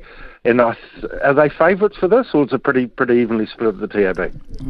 I'll check the market for you, but I think I think the Chiefs are just favourites. I'll check the market. Yeah. So if they can pull it off tonight, then they'll really be the team to beat. They'll get a bit of a lead at the top of the table, and it's really for other teams to take them down from there. So that'll be interesting to see how that goes. Yeah, what about from where you see, Jared? I mean, obviously, a lot of rugby league focus from your aspect of it, but what about the Super Rugby side of it on both sides of the Tasman? Yeah, it's just been going a little bit under the radar, I suppose, over here in Australia. I've been keeping tabs on what's been going on, obviously, because it's ingrained in my veins. I think it's maybe just struggling a little bit, lost a bit of a step in terms of competing with rugby league and with the NRL in terms of the product that it's putting out, and I guess that a lot of that comes down to trying to get the fans engaged with what's going on. I know it's a tricky one with World Cup year going on. We've got to rest players for the All Blacks and all that sort of thing. But it's maybe just a few steps behind, I would think, in terms of setting the pace from where it was a few years ago. But I mean, it could be on the up. They've got the World Cup coming up in a few years here in Australia. So Joseph Suaalii coming across. Hopefully that can kind of just boost the profile a little bit and really get things going a bit more. What about the exposure too over there this week in particular for the Australian Grand Prix, Formula One? Yeah, it's been pretty wall to wall coverage. Everyone's getting excited about it. I think that obviously now that you've got the pandemic in the rearview mirror, so to speak, that really helps with things. Really helps to try and get more people going properly and travelling to Melbourne and actually getting amongst all of the action without face masks and all that sort of stuff, all those sort of worries. So the excitement level has definitely gone up a notch this year for the Grand Prix, and a lot of people are quite excited about what's going to be taking place over the weekend. Graham, do you show any interest or even a passing interest in Formula One? This is as close as it gets to us, obviously. Yeah, it is. I show an interest in this event. I don't pay a huge amount of attention to the Formula Ones that are held in the middle of the night. But yeah, I mean, it's kind of on my bucket list to actually go to the Formula One in Melbourne. You know, seeing the photos on social media yesterday of the players sort of dressing up and walking around the fans and and interacting with the fans. I mean, that's great. So they certainly know how to do it, don't they? So I think that'll be on my bucket list to go and have a look at that one year. But cool. To sidetrack, one of my favourite days of the sporting year is tomorrow, the start of club rugby. I absolutely love club rugby. Like it's played during the day. It's free. You get to you get to know the fans from your team, and you see them every Saturday during the winter.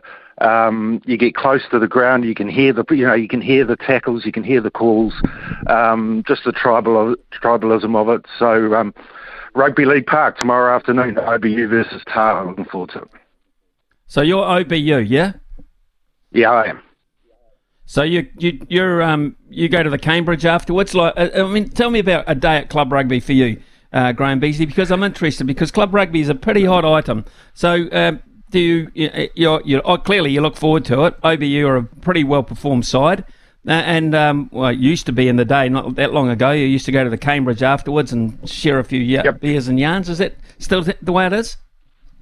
Well, we've just moved. So for the last 4 or 5 years, we played at Nemville Park in Kandala, which is the ground that Wests used to play on, but West don't play senior rugby anymore. So we played there. Never really felt like home. So going to the Cambridge from there afterwards, you're trekking back across town. So actually, the group that I go with, we rarely went to the Cambridge. We'd actually normally go to the pub in Kandala afterwards. And if you're playing an away game, it's actually quite a good way to find out suburban pubs in Wellington and other parts of town. So if you're going to watch Rory's, you go to the pub in Strathmore afterwards. If you go to watch Paniki, you go to some Parrot Dog in Lyall Bay or something like that. So it is actually quite a good way. And it's always good playing hard old boys because you go to the Bellevue and the first person you always see when you walk in is Chat. So that's a good experience. He's sitting there drinking his orange juice. But we certainly go to Cambridge when it gets more to the business end of the season, and you got your quarterfinals and finals and things like that. I have drunk out of the Jubilee Cup at the Cambridge one year, one of the years. Wow! Now that is something. That is something. Just finally, Jared, what's the clash you're most looking forward to aside from the Warriors Sharks this weekend? Well, I'm actually looking forward to probably the Panthers-Raiders game is probably the most interesting one in terms of you got a couple of teams who they're just trying to figure out what they're doing this season. The Raiders have been struggling a little bit. The Panthers have maybe just lost a step. They lost the game last week, so they'll be keen to bounce back as well, albeit that the game is being played tonight down in Canberra. So I'm really excited to see what these two teams can put forward and just try and establish who they really want to be this season, because I don't think either side has really done that quite yet. Okay, interesting. Thank you very much to Jared Cronin and to Graham Beasley, and enjoy that club rugby tomorrow. That'll be absolutely fantastic. Might even go to a game myself. There you go. It's 10:42 here on SENZ. And dominates. As recently as the 90s, Ferrari did it with Schumacher, Mercedes did it with Hamilton. Now it looks like Red Bull with Verstappen. Harden up, find a way to cheat without getting caught, and get on with it. That's from Eastie. Like it. I do. Another texter has come in unnamed, but said, I once did love Formula One, find it a bore. IndyCar better to watch. I think it's better to watch from us, because we've got 3 horses in the race when it comes to IndyCar, and we have a lot of personal interest in that. If you look at some of the circuits that IndyCar does, though, just round and round and round and round and round and round, tends to be a wee bit boring too, because passing options in some of those circuits are very, very small. And you tend to, once you get to the front, find it very hard not to win. It's as simple as that, as long as your car goes in the right fashion. So, interesting that we're getting a lot of communication, though, too, on Formula One. And it's such a really big weekend for them. Graham Beasley asked what were the odds for the Chiefs and the Blues. Well, Graham, if you're still listening, $1.67 the Chiefs. The Blues, relative outsiders, at $2.25. Yeah, $1.67 to $2.25. They are the current odds at the TAB. And speaking of which, the TAB, we shall be speaking with the TAB and Louis Herman Watt before 11 o'clock. Right, big racing weekend. We'll try to get through to Louis Herman Watt because there's racing tomorrow at Awapuni, and of course at Randwick tomorrow. It is one of the big days of New South Wales racing. So, Smithy, the TAB are giving great dollar odds on the Formula One. Pick a win bet, and it comes to 2nd to 5th. Back Perez is worth a go to beat Max at $5. It's Kevin from Tararangi. So, Kevin, we appreciate that. And Smithy, what's on the menu for breakfast today? All I can hear is chewing. So I've got to talk to the cook about that. Crunchy toast, that was the problem this morning, but we've got rid of it. And always never speak with your mouth full. So it's a very good lesson you've reminded me of, and thanks very much for the text. Louis Herman Watt, good morning to you. Yes, Manawatu Sires produce tomorrow as a curtain raiser to the main event, which I still feel is across the Tasman. Well, it is when we're going to win the Derby, Smithy. Like, there's no two ways about it. We love this race. We love taking their derbies off them. And Pinarello did in the Queensland one earlier. Somehow that was this year, it was last year. It was last year. Wasn't that Leith Innes's last big ride? It was, mate. And Quick Thinker did it. They had that wonderful run at the, I think it was 2018, I want to say. Murray Baker and Andrew Forsman. Andrew Forsman's got another chance again, full of sincerity. Robert Wellwood and Roger James have Mark Twain there for OTI as well. He flashed home wonderful sectionals in the New Zealand Derby. Stephen Marsh, we spoke to this morning, he's got Andaluz, the son of Al Mansell. Somehow has only one race in his career, but ran a massive race for second in the New Zealand Derby. And then, of course, Sharp and Smart, Smithy. And Westbury Stud are so proud of Sharp and Smart, a Redwood. And tomorrow, I'm actually about to come back into work because I'm being privileged. I've been given an opportunity to speak with Jerry Harvey. And he's the breeding supremo, really. He's a massive player, both in Australia and here with Westbury Stud. And I think he is the major shareholder of 4 of the major studs in Australia. And, of course, Harvey Norman, we know that. But, he's so proud of Sharp and Smart. I'm really looking forward to chatting to him because I genuinely think he's going to win this Derby, and I'm very excited for that. Okay, and at home, you like Tiakau's top weight or not?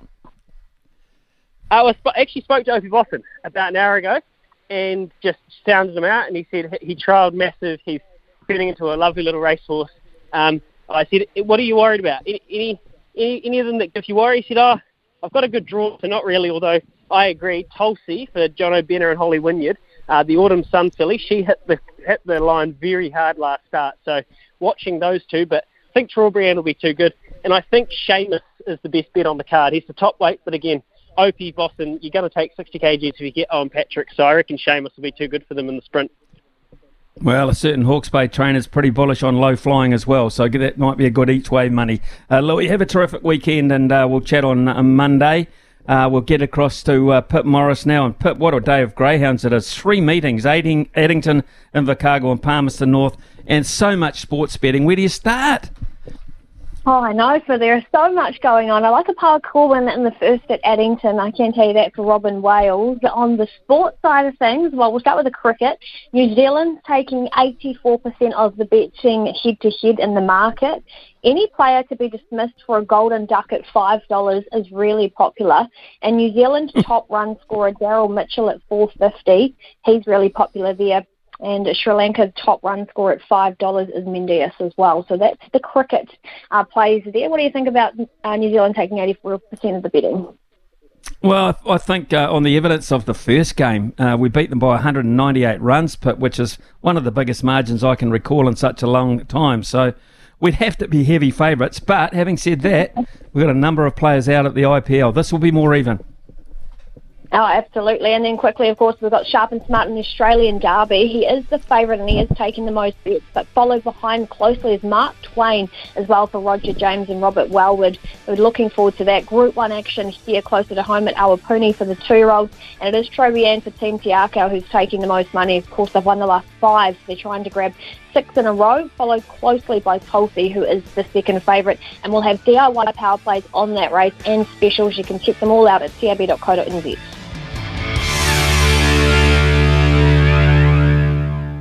Brand are experts in agriculture, covering your equipment, parts and service needs to help you succeed in your field. From behind the stumps to behind the mic, nothing gets past Smithy. This is Mornings with Ian Smith on SENZ. The NBA regular season is quickly approaching its end as the penultimate week 24 concludes over the weekend to make way for the final games of the regular season. And while some teams have already clinched their spot in the playoffs, including the Sacramento Kings, which no doubt brings joy to their long-suffering fans, others are fighting for a spot in the play-in tournament that decides the 7th and 8th seeds for the playoffs. Joining me now is our favourite Kiwi based in Brooklyn, not named Short Marks. He's the host of the 3rd and 5 podcast. Here's, of course, Simon Hampton. Simon, good morning to you. Good morning, Smithy. Quite the introduction. Thank you. Good to be here. Yeah, cool. Hey, look, Brooklyn, well, let's start with Brooklyn and Sean Marks, shall we? Currently 41 and 35 and sitting in 6th place in the East. They'd be up against Philadelphia if the playoffs started today. How have the Nets performed post-trade deadline since getting rid of Kyrie and KD? Yeah, I think it's probably as good as they possibly could have done, considering they lost 2 of the better players in the league and one of the best players of all time in Kevin Durant just a month or 2 ago. So I really like the job Sean Marks has done to bring in quality players, to turn this Nets team into, not turn them into a good side, just, keep them competitive, really. And you look at guys like Mikal Bridges, the young player they got from Phoenix. He is already looking like a player that this Nets team could build around going forward over the next few seasons. So, sure, they're probably not the top 2 or 3 seed that they look like for some time with Durant there. And they're probably not going to go on a deep run in the playoffs, but they still look competitive. They're a fun team to root for. I know, hanging out around Brooklyn, there's a lot of passion for this side. They feel like it's an easiest team to support now because there's a lot less drama going on around this team off the court, and so the fans are kind of enjoying the fact that it's a team of team of players brought together just a few months ago, and they're sort of grinding it out and doing the best they can. So it's quite a fun team to root for, and I think they're doing a pretty good job as well. 41 and 35 right now. There's a chance they slip back into the play-in tournament. They're a game and a half up on the Miami Heat in 7th place, but if they can hold on to 6th spot and get an opening round series against the 76ers, then I think that'll be a lot of fun. Well, Simon, the drama continues, though, around Ben Simmons. What a sad tale of woe this is, and now it's, injury-based? Yeah, well, that's what we're hearing, a back injury for Ben Simmons. It is, a concern. He obviously made his comeback this year. At times he didn't look too bad earlier in the season as well when the Nets were playing quite well with Durant and Irving, particularly on defense. He looked really good and it looked like he was building back his confidence on offense. But ever since about January, the wheels have sort of started to fall off with Simmons. He's been regularly unavailable through various injuries, and now he hasn't played for some time. and the Nets announcing just a few days ago that they're shutting him down for the rest of the season. And you've got to look at this and wonder, like, what's the future for this guy at this point? He's still in his mid-20s. He's still very young. Clearly has a lot of talent, but there's a real problem here with unlocking that talent, getting him fit and on the court regularly.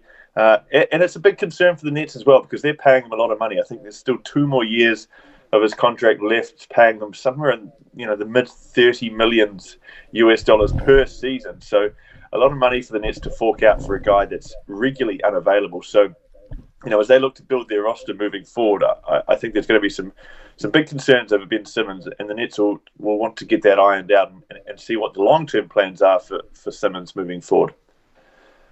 Okay, we talked about Kyrie Irving and his move to the Mavericks. Well, he's played alongside a man who I regard as one of the most gifted basketballers in the NBA, and Luka Doncic. But they've played together for 20 matches or 20 games. They've lost 14 of them. So what's the issue there, and where do the Mavericks sit in terms of the playoffs now? Yeah, so I think this is the story of the NBA at the moment. The Dallas Mavericks are in real trouble. They're 37-40. They're in 11th place, so not even in the play-in tournament at this point. A loss to the 76ers last night slipped them back even further. So they've got work to do just to make it into the play-in tournament at this point, which is a really disappointing turn of events for a team that went all out to try and get Kyrie Irving and surround Luka Doncic with the star that they thought could take this team to the next level. Instead, it's knocked them down a level. And I think there's huge concerns over what this team can do this season. Obviously, if they can even make the playoffs, it's pretty clear that they're not going to be a top contender. But then you've got to look at them long-term as well and know that Kyrie Irving is a free agent at the end of the year. He's been constantly linked to a move to the Lakers to play with LeBron James again. So that'll be rumoured a lot in the off-season.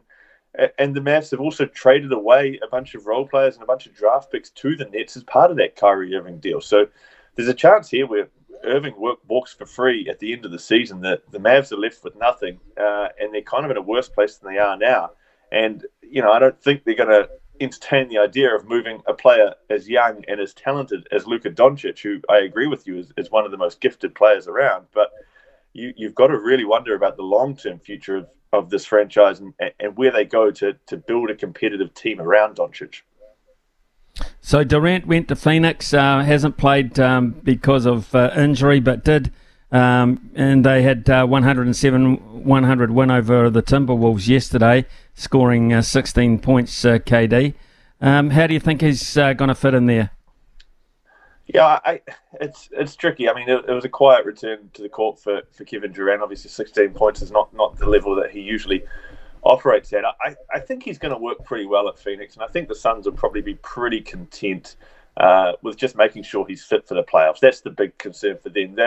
They're 5 games back of the Kings. It was always going to be a challenge for them to even, even if Kevin Durant was fit for the last month or so, for them to get up into that 3rd seed or even 2nd seed. So I think at this point, the Suns are probably pretty happy just making sure that Kevin Durant's fit for what will be a first-round clash, likely with the Los Angeles Clippers.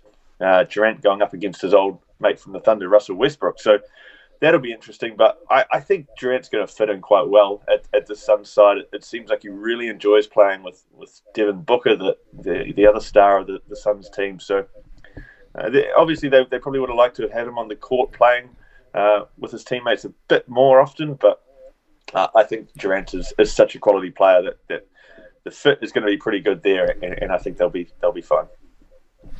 Right, Sacramento's a hell of a story. This is a side with a fan base not used to being around at the pointy end of the season, but if the season ended today, the regular season ended today, they'd be up against the Golden State Warriors.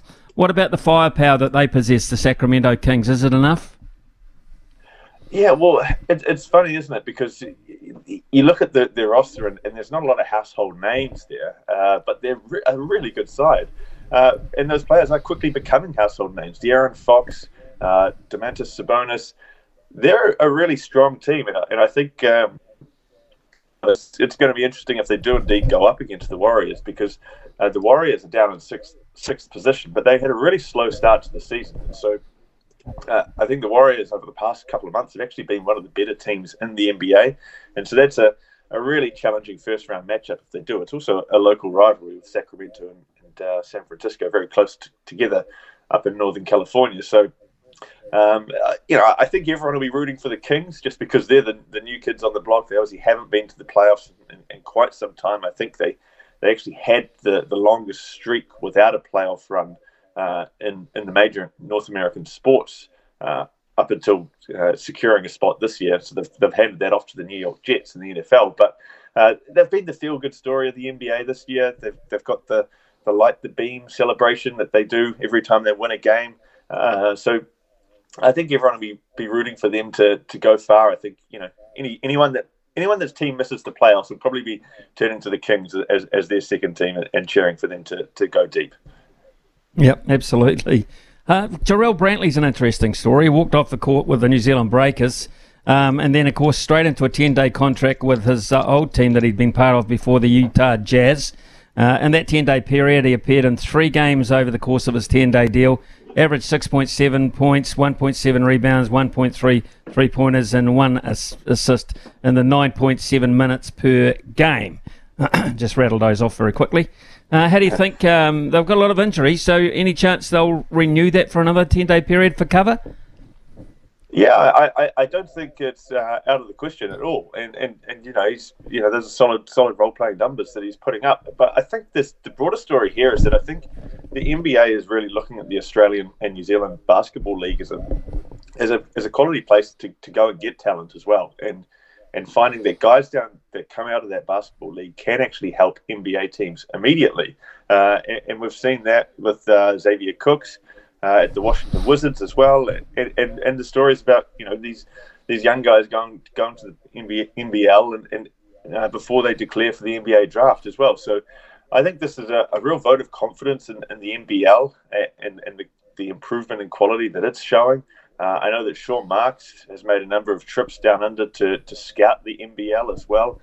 I don't know if he's he's probably doubling that up with trips to see family back in New Zealand as well. But I think what we're seeing is NBA teams just looking down under as a place to go and get talent that can fill out rosters on these short-term 10-day contracts and can actually help the rosters. It's interesting, actually, the Wizards. You mentioned Xavier Cooks at the Wizards.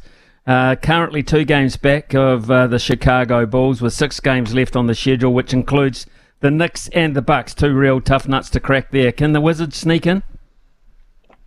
They could. I think it's pretty long odds that they can. I think 2 games is a fair bit to make up. The Bulls will obviously have be pushing to hold on to that final play-in spot. I mean, it's not out of the question, but you'd have to think it's pretty unlikely. The Knicks are playing really good basketball this year and look every bit a 5th seed and deserving of a spot in the playoffs. And the Bucks are obviously the top team in the Eastern Conference as well. So it's a tough road for them to get there. Not out of the question, but this is a team that's still 34-42, so they're playing very much playing losing basketball this year, and I think it'll be a bit of a tough ask to see them get over the hump and make it into the play-in. Right, if we look at the Eastern Conference and the final spot up for grabs, Chicago Bulls face Toronto Raptors. The Raptors have just signed had signed Yaki Patil in the trade deadline. Let's just, for the sake of Logan Swinkles, our producer, let's just give the Raptors a chance, shall we? Yeah, I think we have to. And the Raptors, good on them, because they were talked about as a team that might sell a few of their players at the deadline and go into a little bit of a rebuild. I know, there was talks about them shifting Pascal Siakam and stuff like that. And they've turned around and actually added players and had a go at trying to compete. And yep, they're 38-38. I don't think they're going to go on a deep playoff run. Sorry, Logan, but look, they're a chance if they're in the play-in tournament. I can, if they're playing the Heat, the Hawks, and the Bulls as the other teams, I could certainly see them getting out of that play-in tournament, getting a spot in the final 8 playoffs. So that would probably mean a matchup with the Bucks or Celtics, which would be pretty challenging for them. But it's always good to see teams making moves to try and compete and try and win rather than trying to rebuild. So good on the Raptors, and hopefully they can cause an upset come playoff time. Have you heard anything about Bronny James, son of LeBron, making his way to the ANBL? I was just reading about that today, actually, and LeVar Ball saying that he should go down there, which would be pretty interesting. And certainly if he wound up on the New Zealand Breakers, how that would go. There'd be a fair few storylines, and I wonder if LeBron himself would make a trip down under in the off-season to go and watch Bronny compete at Spark Arena. But I mean, you've got to say, like, it's not an awful idea. As I say, like there is, a lot of talent coming out of the ANBL, and this is a real path that players are now considering to go to for a season and then go to the NBA draft. You had Rayan Rupert, who was with the Breakers this year, and he's projected as a mid-first round pick now in the upcoming NBA draft as well, and sought after by a number of teams. So, who knows, really? But I think there's a real chance that it's something that Bronny James is probably considering, and wouldn't that be a great story for the NBL to have, and wouldn't that put it on the map in terms of the recognition it gets from America? Did the 3rd and 5 podcast, did they have a crack at picking a bracket for the NCAA this year? And if you did, how'd you go? We did. It didn't go too well. The least said about my bracket, the better, I think. I think I had San Diego State to make it through to the Final Four, and they did. So that was it. But, I had Purdue winning it, and I think they got knocked out in the first round, maybe. So it was the least said about my bracket, the better. But, I mean, that's, the March Madness over here is so much fun, and you get everyone getting into the March Madness brackets, in workplaces, everyone's doing brackets, even if they don't follow basketball at all. It's all a bit of fun, really, because it is just such a lottery. And so even if you know lots about basketball, you could quite easily put in a worse bracket than someone who knows nothing about basketball. So it's a bit of fun. And we've obviously got the Final Four coming up this weekend, so that should be a lot of fun to watch unfold. Speaking of Final Four, give us the Final Four in the NBA, if you could, Simon. Oh, putting me on the spot. So Eastern Conference Finals, I think it's going to be Bucks 76ers. I think the 76ers will edge out the Celtics in a Eastern Conference semi-final. And then I think in the West, I think the Nuggets are looking really good. And Nikola Jokic is just a fantastic NBA player, on track for a third straight MVP title.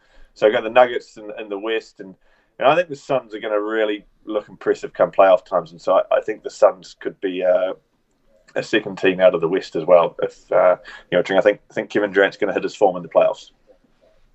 Okay, well, I've written those down just to see how accurate you are, Simon Hampton. In the meantime, though, it's been terrific catching up. It's such a really cool time for basketball fans, and we continue to say it on this station. It is the fastest growing sport in New Zealand, just by the by, while you've been away. Those numbers are basically confirmed on a daily basis. So much excitement over here, and thanks very much for keeping us better informed. Have a terrific weekend. Thanks, Smithy. We'll talk to you soon. Yeah, cheers. Simon Hampton there. Yes, his podcast is 3rd and 5 podcast. And like the whole of the world, really, they find it hard picking that bracket. That NCAA bracket is the big thing. In fact, Logan, I think one of the great philanthropists and wealthy men of the world, just trying to, he's got a massive business in his name slips my mind anyway. He puts $1 million up every year. $1 million up every year. To all his staff members, if they can pick the best bracket. Anyone that works for him on his payroll, he makes $1 million available if they can pick the correct bracket. And I'm just trying to think who it is. His name will come to me very shortly, but that'd be all right, wouldn't it? Well, I wish you were going to say Hutchie, because we've done a bracket here at the SNZ office, and it's pretty much down to myself and Dylan Patel, who works in the sales team. Dylan is currently ahead by 3 points. He has 63. I'm on 60. But Dylan can't get any further points. It sort of calculates how many possible points you can get. I could possibly get 73 because I still have Miami I think Miami's the last. I have them picked to go through to the quarterfinals. I think this might be as far as they get. Oh, no, I had them going through to the championship. I picked Baylor to win. That definitely didn't happen. They got out in the third round, I think. But yeah, I love it, Smithy. This is actually the first time I've gone to the effort of doing a bit of research, putting a bracket together. Sometimes you go on feel and vibes or schools you like. And I mean, I only went with Miami because Sam Wardenberg played there for four seasons. He's gone now. He's graduated. But I thought, hey, let's go Miami. They're the 5th seed. They might do all right. So if they can go all the way, I'm not even sure if we put money on it or not. But yeah, maybe next year, Hutchie, if you put money on it, we'll all get into it, eh? You don't have to be a million. 10,000 be all right. Don't have to be a million, Hutchie. I'd be happy with 100. 100,000, okay. Warren Buffett was the guy I was thinking of. Warren Buffett puts that up. He's only worth 118 billion at latest reckoning. So what's a million between friends? And of course, no one gets it anyway because you just can't do it. It's a damn near impossible thing to do. Interesting. More NBA action, of course, this afternoon as well. It's 11:22 here on SENZ. Bring your equipment, parts and service needs to help you succeed in your field. Summer or winter, he's the voice of sport in Aotearoa. This is Mornings with Ian Smith on SENZ. Rightio, what's on the menu this weekend? I've already had bacon and eggs, but in terms of what's on SENZ this weekend, in terms of our coverage, Logan Swinkles, we've got 3 days of fairly busy traffic. Yeah, we sure do, Smithy. Of course, last night we had the Roosters and the Eels, and that was an exciting matchup, wasn't it? Of course, the Roosters got out on top there. Soali making that shift from the centre to fullback and looking pretty good. If we have a bit of time, I'll play some post-match from Brandon Smith because, he's always got something funny to say. But tonight, we have the Raiders v Panthers from 7 p.m. at GIO Stadium. Start of play there is at 8 p.m. Interesting weekend as well, Smithy, because along with being on the frequencies, it's all across the app as well on different streams. So trying to give you a bit of a guide here.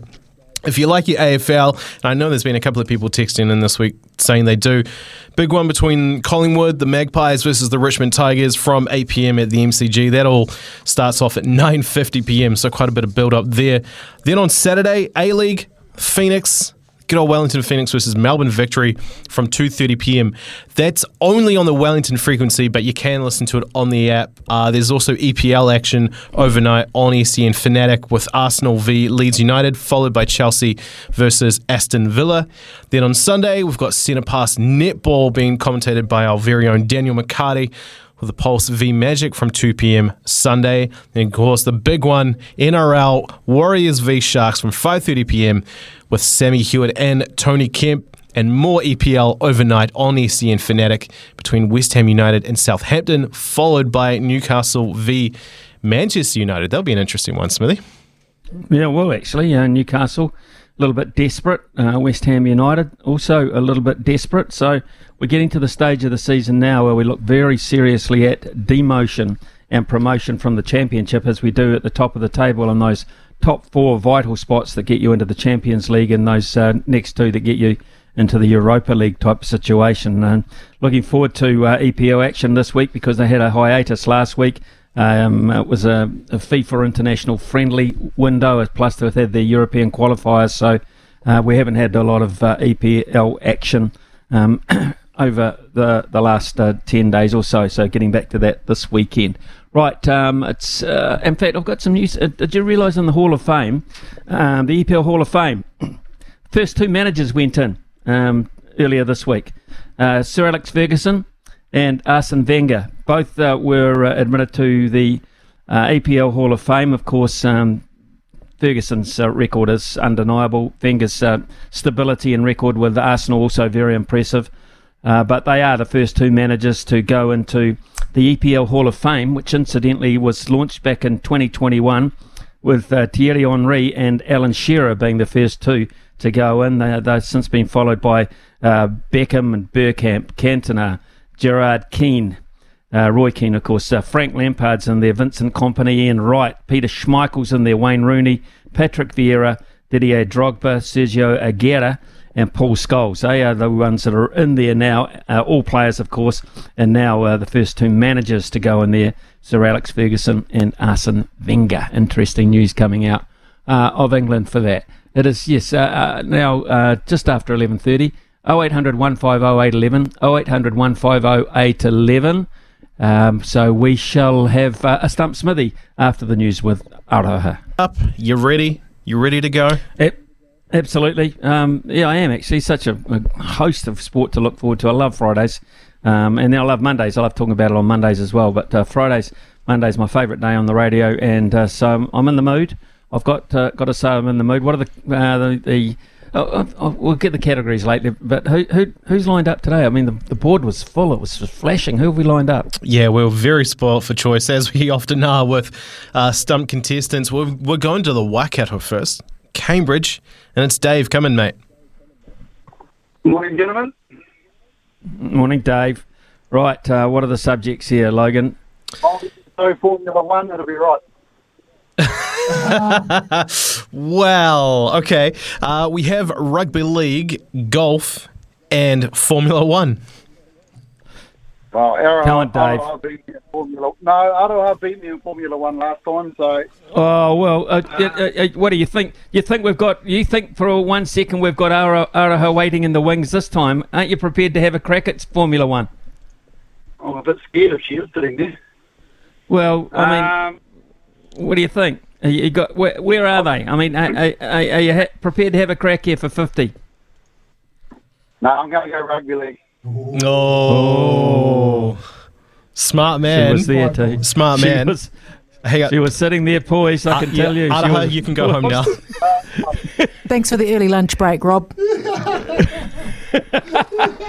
Thank you. Okay, rightio, Dave. Let's get into it. All right. So you going with rugby league or golf? Rugby league, please. All right. First question for you, Dave.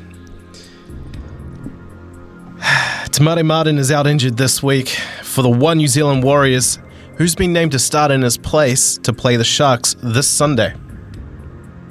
I didn't even know he was out. Uh-huh. Yeah. I know, Smithy. I know. You're sitting there laughing. I'll go. No, what's his name? Kennedy. Not Warren Kennedy. That's Jockey.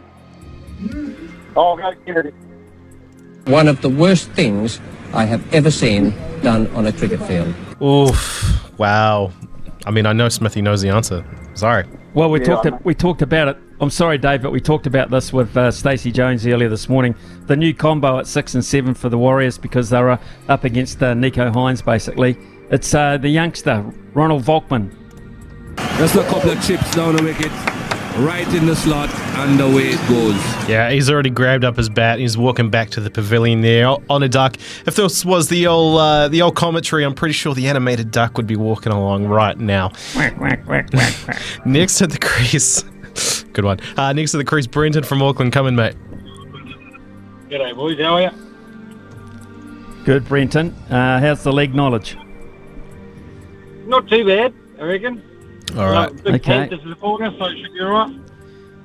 Oh, rightio. Fire ahead. All right, second question. Who has scored the most tries for the Warriors so far this season? Montoya. Right? Just a couple of chips down the wicket, right in the slot, and away it goes. Yes, I also would have accepted Wade Egan. Both have scored 3 each. True. Oh, yeah, would have, yeah. All right, so we'll go on to the last question. $50 TAB bonus bet up for grabs here. Brenton, good luck. The Warriors' record against the Sharks is 16 wins in 42 matches for their 5th worst win-loss record versus any NRL team. Panthers are 4th, Storm are 3rd, Seagulls are 2nd. But with just 10 wins for the Wars since 1998, can you name the team in first place? And I'll give you a hint. It's not the Roosters. So, is that You said Stormer in what? Fifth place was on. Third. Oh, I'm going to say 4. I'm going to... Maybe it's going to be a trick one. It might be the Sharks, or am I going to go down Melbourne way? I mean, no, sorry, not Melbourne. Brisbane Broncos. Take a guess. I'll go the Sharks. One of the worst things I have ever seen done on a cricket field. Smithy, which team do the Warriors have the worst win-loss record against since 1998? Well, I was going to go the Broncos the whole time. I've got to say I was going to go the Broncos, but he kind of threw me off the Broncos there. Rabbitohs. One of the worst things I have ever seen done on a cricket field. This is a good stumped question, Brian, because I think quite a few people, especially the way they're playing now, wouldn't think it's them. I was looking for the Dragons. Oh, really? St. Illawarra, St. George Dragons. Dragons? Mm-hmm. Oh. Yeah, I'm with you. Wild. I know. Very wild. I'm with you, Brenton. I'm with you. Yeah, yeah. The good news is, man, you're the winner, so you got that $50 coming to you. So congratulations for that. You sound like a very intelligent Brenton, as opposed to the Brenton I play golf with on Sunday mornings, who was far from that. So there you go. Congratulations. What's on your agenda? Can the Blues go down and beat the Chiefs? Oh, I think so, mate. You know, knock them off their perch down in home. Yeah, okay. They just got to man up the middle. I think they'll go all right. Up the middle. Yeah, I think it's one of the highlights for the weekend coming up, as opposed to, the Warriors against the Sharks here on SENZ, and that's at 6:05 on Sunday. So we look forward to that as well, mate. All the very best. Have a terrific day and a terrific weekend, and thanks for taking part. Cheers, mate. Really appreciate it. Thanks, Smithy. Cheers. 11:40 here on SENZ. Summer or winter, he's the voice of sport in Aotearoa. This is Mornings with Ian Smith on SENZ. Yeah, just keeping a close eye on the golf. Ricky Fowler just putting now. He's 1 under after 4. Ryan Fox 2 over after 8 holes this morning. So had a couple of bogeys there. Ryan Fox, not the best start to the Valero Texas Open, but of course we know what Ryan Fox is like. It can be devastating and turn things around very quickly. We also know what Mick Guerin is like because he comes to us this time every Friday with some valuable information about trotting, pacing, and of course galloping over the weekend. And good morning to you, Mick. Tonight, Palmerston North, second day this week for Palmerston North, then Addington, and again Addington on Sunday in terms of the harness. Yeah, morning, Smithy. Big hi to all our listeners. Tonight the big goes Addington. They have a Group 1 race there, and for those who don't follow the racing segments on SENZ, Group 1 tends to be like your test match cricket or your test match rugby. It's the stuff that everybody really wants to get right. And there's a horse there tonight who should absolutely just be winning. A horse called Muscle Mountain. He's big and he's really fast, and he was part of harness racing's holy trinity of the 3 very good horses, him, Bolt for Brilliance and Sunday Sun. Well, old Sunday Sun's retired. He retired this year after a fantastic career. Bolt for Brilliance is in the paddock after suffering an injury. And it's one of those things where Muscle Mountain should just turn up and win most races. Now, yes, he'll probably win tonight. He's very short. I actually think his stablemate, Midnight Dash, can run top 3 or top 4. So for people thinking to themselves, I'm not going to take $1.20 at Muscle Mountain, that's a waste of my time. You can take the Power Play. Now, that's on a TAB website. You go to the field. Under the field are the Power Plays. I would take Muscle Mountain to win, Midnight Dash to run top 4. That could be your best play there. So, Smitty, that's the harness racing there. The big meeting for the Manawa 2 for the year is tonight too. I like a horse called Rough and Ready there. But also, there's the developing story of the race by Grins. 2 weeks tonight we rock and roll. 2 weeks tonight we go to Palmerston, to Cambridge. It's going to be a lot of fun. 9 slots are gone, Smithy. They race 10 horses for $1 million. 9 slots are gone. 1 slot holder has to make a choice in the next week who they're going to race in their slot. Now, there's a horse racing at Addington tonight called Krug. And I think Krug deserves that slot, but he's going to need to win tonight. So he's not just racing for money tonight, Krug. He's auditioning for a place in the race by Grins, and that's going to give them extra motivation. Maybe he's our other bet for the night at 2.5, because if he wins, he's in the big dance in 2 weeks for $1 million. It's getting real close. It's getting really close. And, of course, you'll have a Trots Talk show all going well prior to Addington on Sunday, yeah? Yep, we'll have Trots Talk at 11 o'clock on Sunday. Greg O'Connor's actually doing that one for us, Smithy. Tomorrow, Louis Herman-Watt, our main radio racing host, has the mail run from 8 o'clock in the morning, and he'll be talking about Awapuni with their Group 1. That's a big day. And also Sydney. 4 New Zealand horses in the Derby in Sydney, including the favourite Sharp and Smart. In fact, the first 4 home in the New Zealand Derby 3 weeks ago are in Sydney for that race. So Louis tomorrow morning from 8 o'clock to give you track conditions, talk to some of the trainers involved if the Kiwi flag gets flowing awfully high in Sydney after Prowess's win last week. And then Greg O'Connor from 11 o'clock on Sunday to talk more about the race and review the harness racing weekend. So I am having a weekend off from the radio. I'm in Sydney looking to buy some horses. I was doing inspections yesterday. One of my favourite things to do in the world is go look at baby horses. I'm not sure I really know what I'm looking at, but it's a hell of a lot of fun. Are you the David Ellis of the harness industry? No, actually, I'm looking at Gallopers. So oh, you're looking at Gallopers? Oh, wow. Yeah, we're looking at here.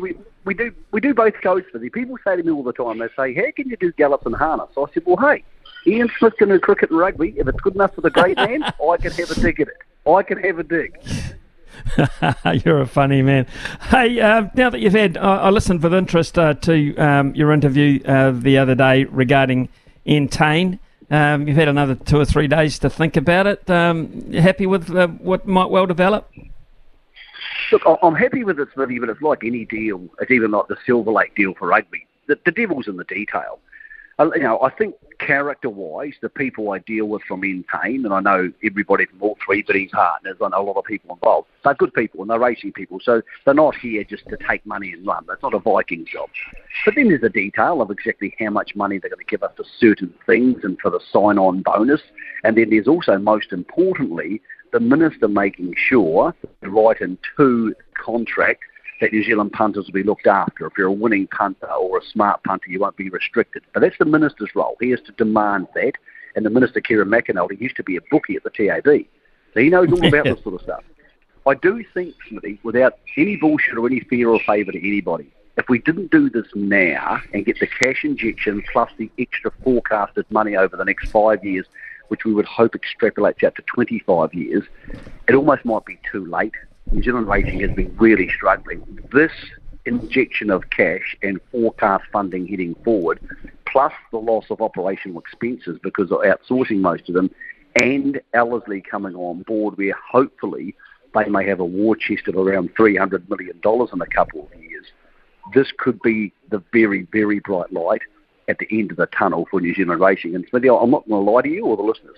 One of the reasons I'm in Sydney trying to buy horses this week is the demand for New Zealand horse flesh, if all these things come off as I think they will increase over the next 12 months, because there's a good chance Ellerslie, with its Strathayr track, could be racing close enough to every second Saturday this time next year, and the average stake could be somewhere between $80,000 and $100,000, Smithy, and that makes racing viable for most of the people involved, and that's crucial. So that's where I see the future of racing going. No hyperbole, no cheerleading, because I've done plenty of moaning on the other side. That's what I genuinely believe we're facing in the next year.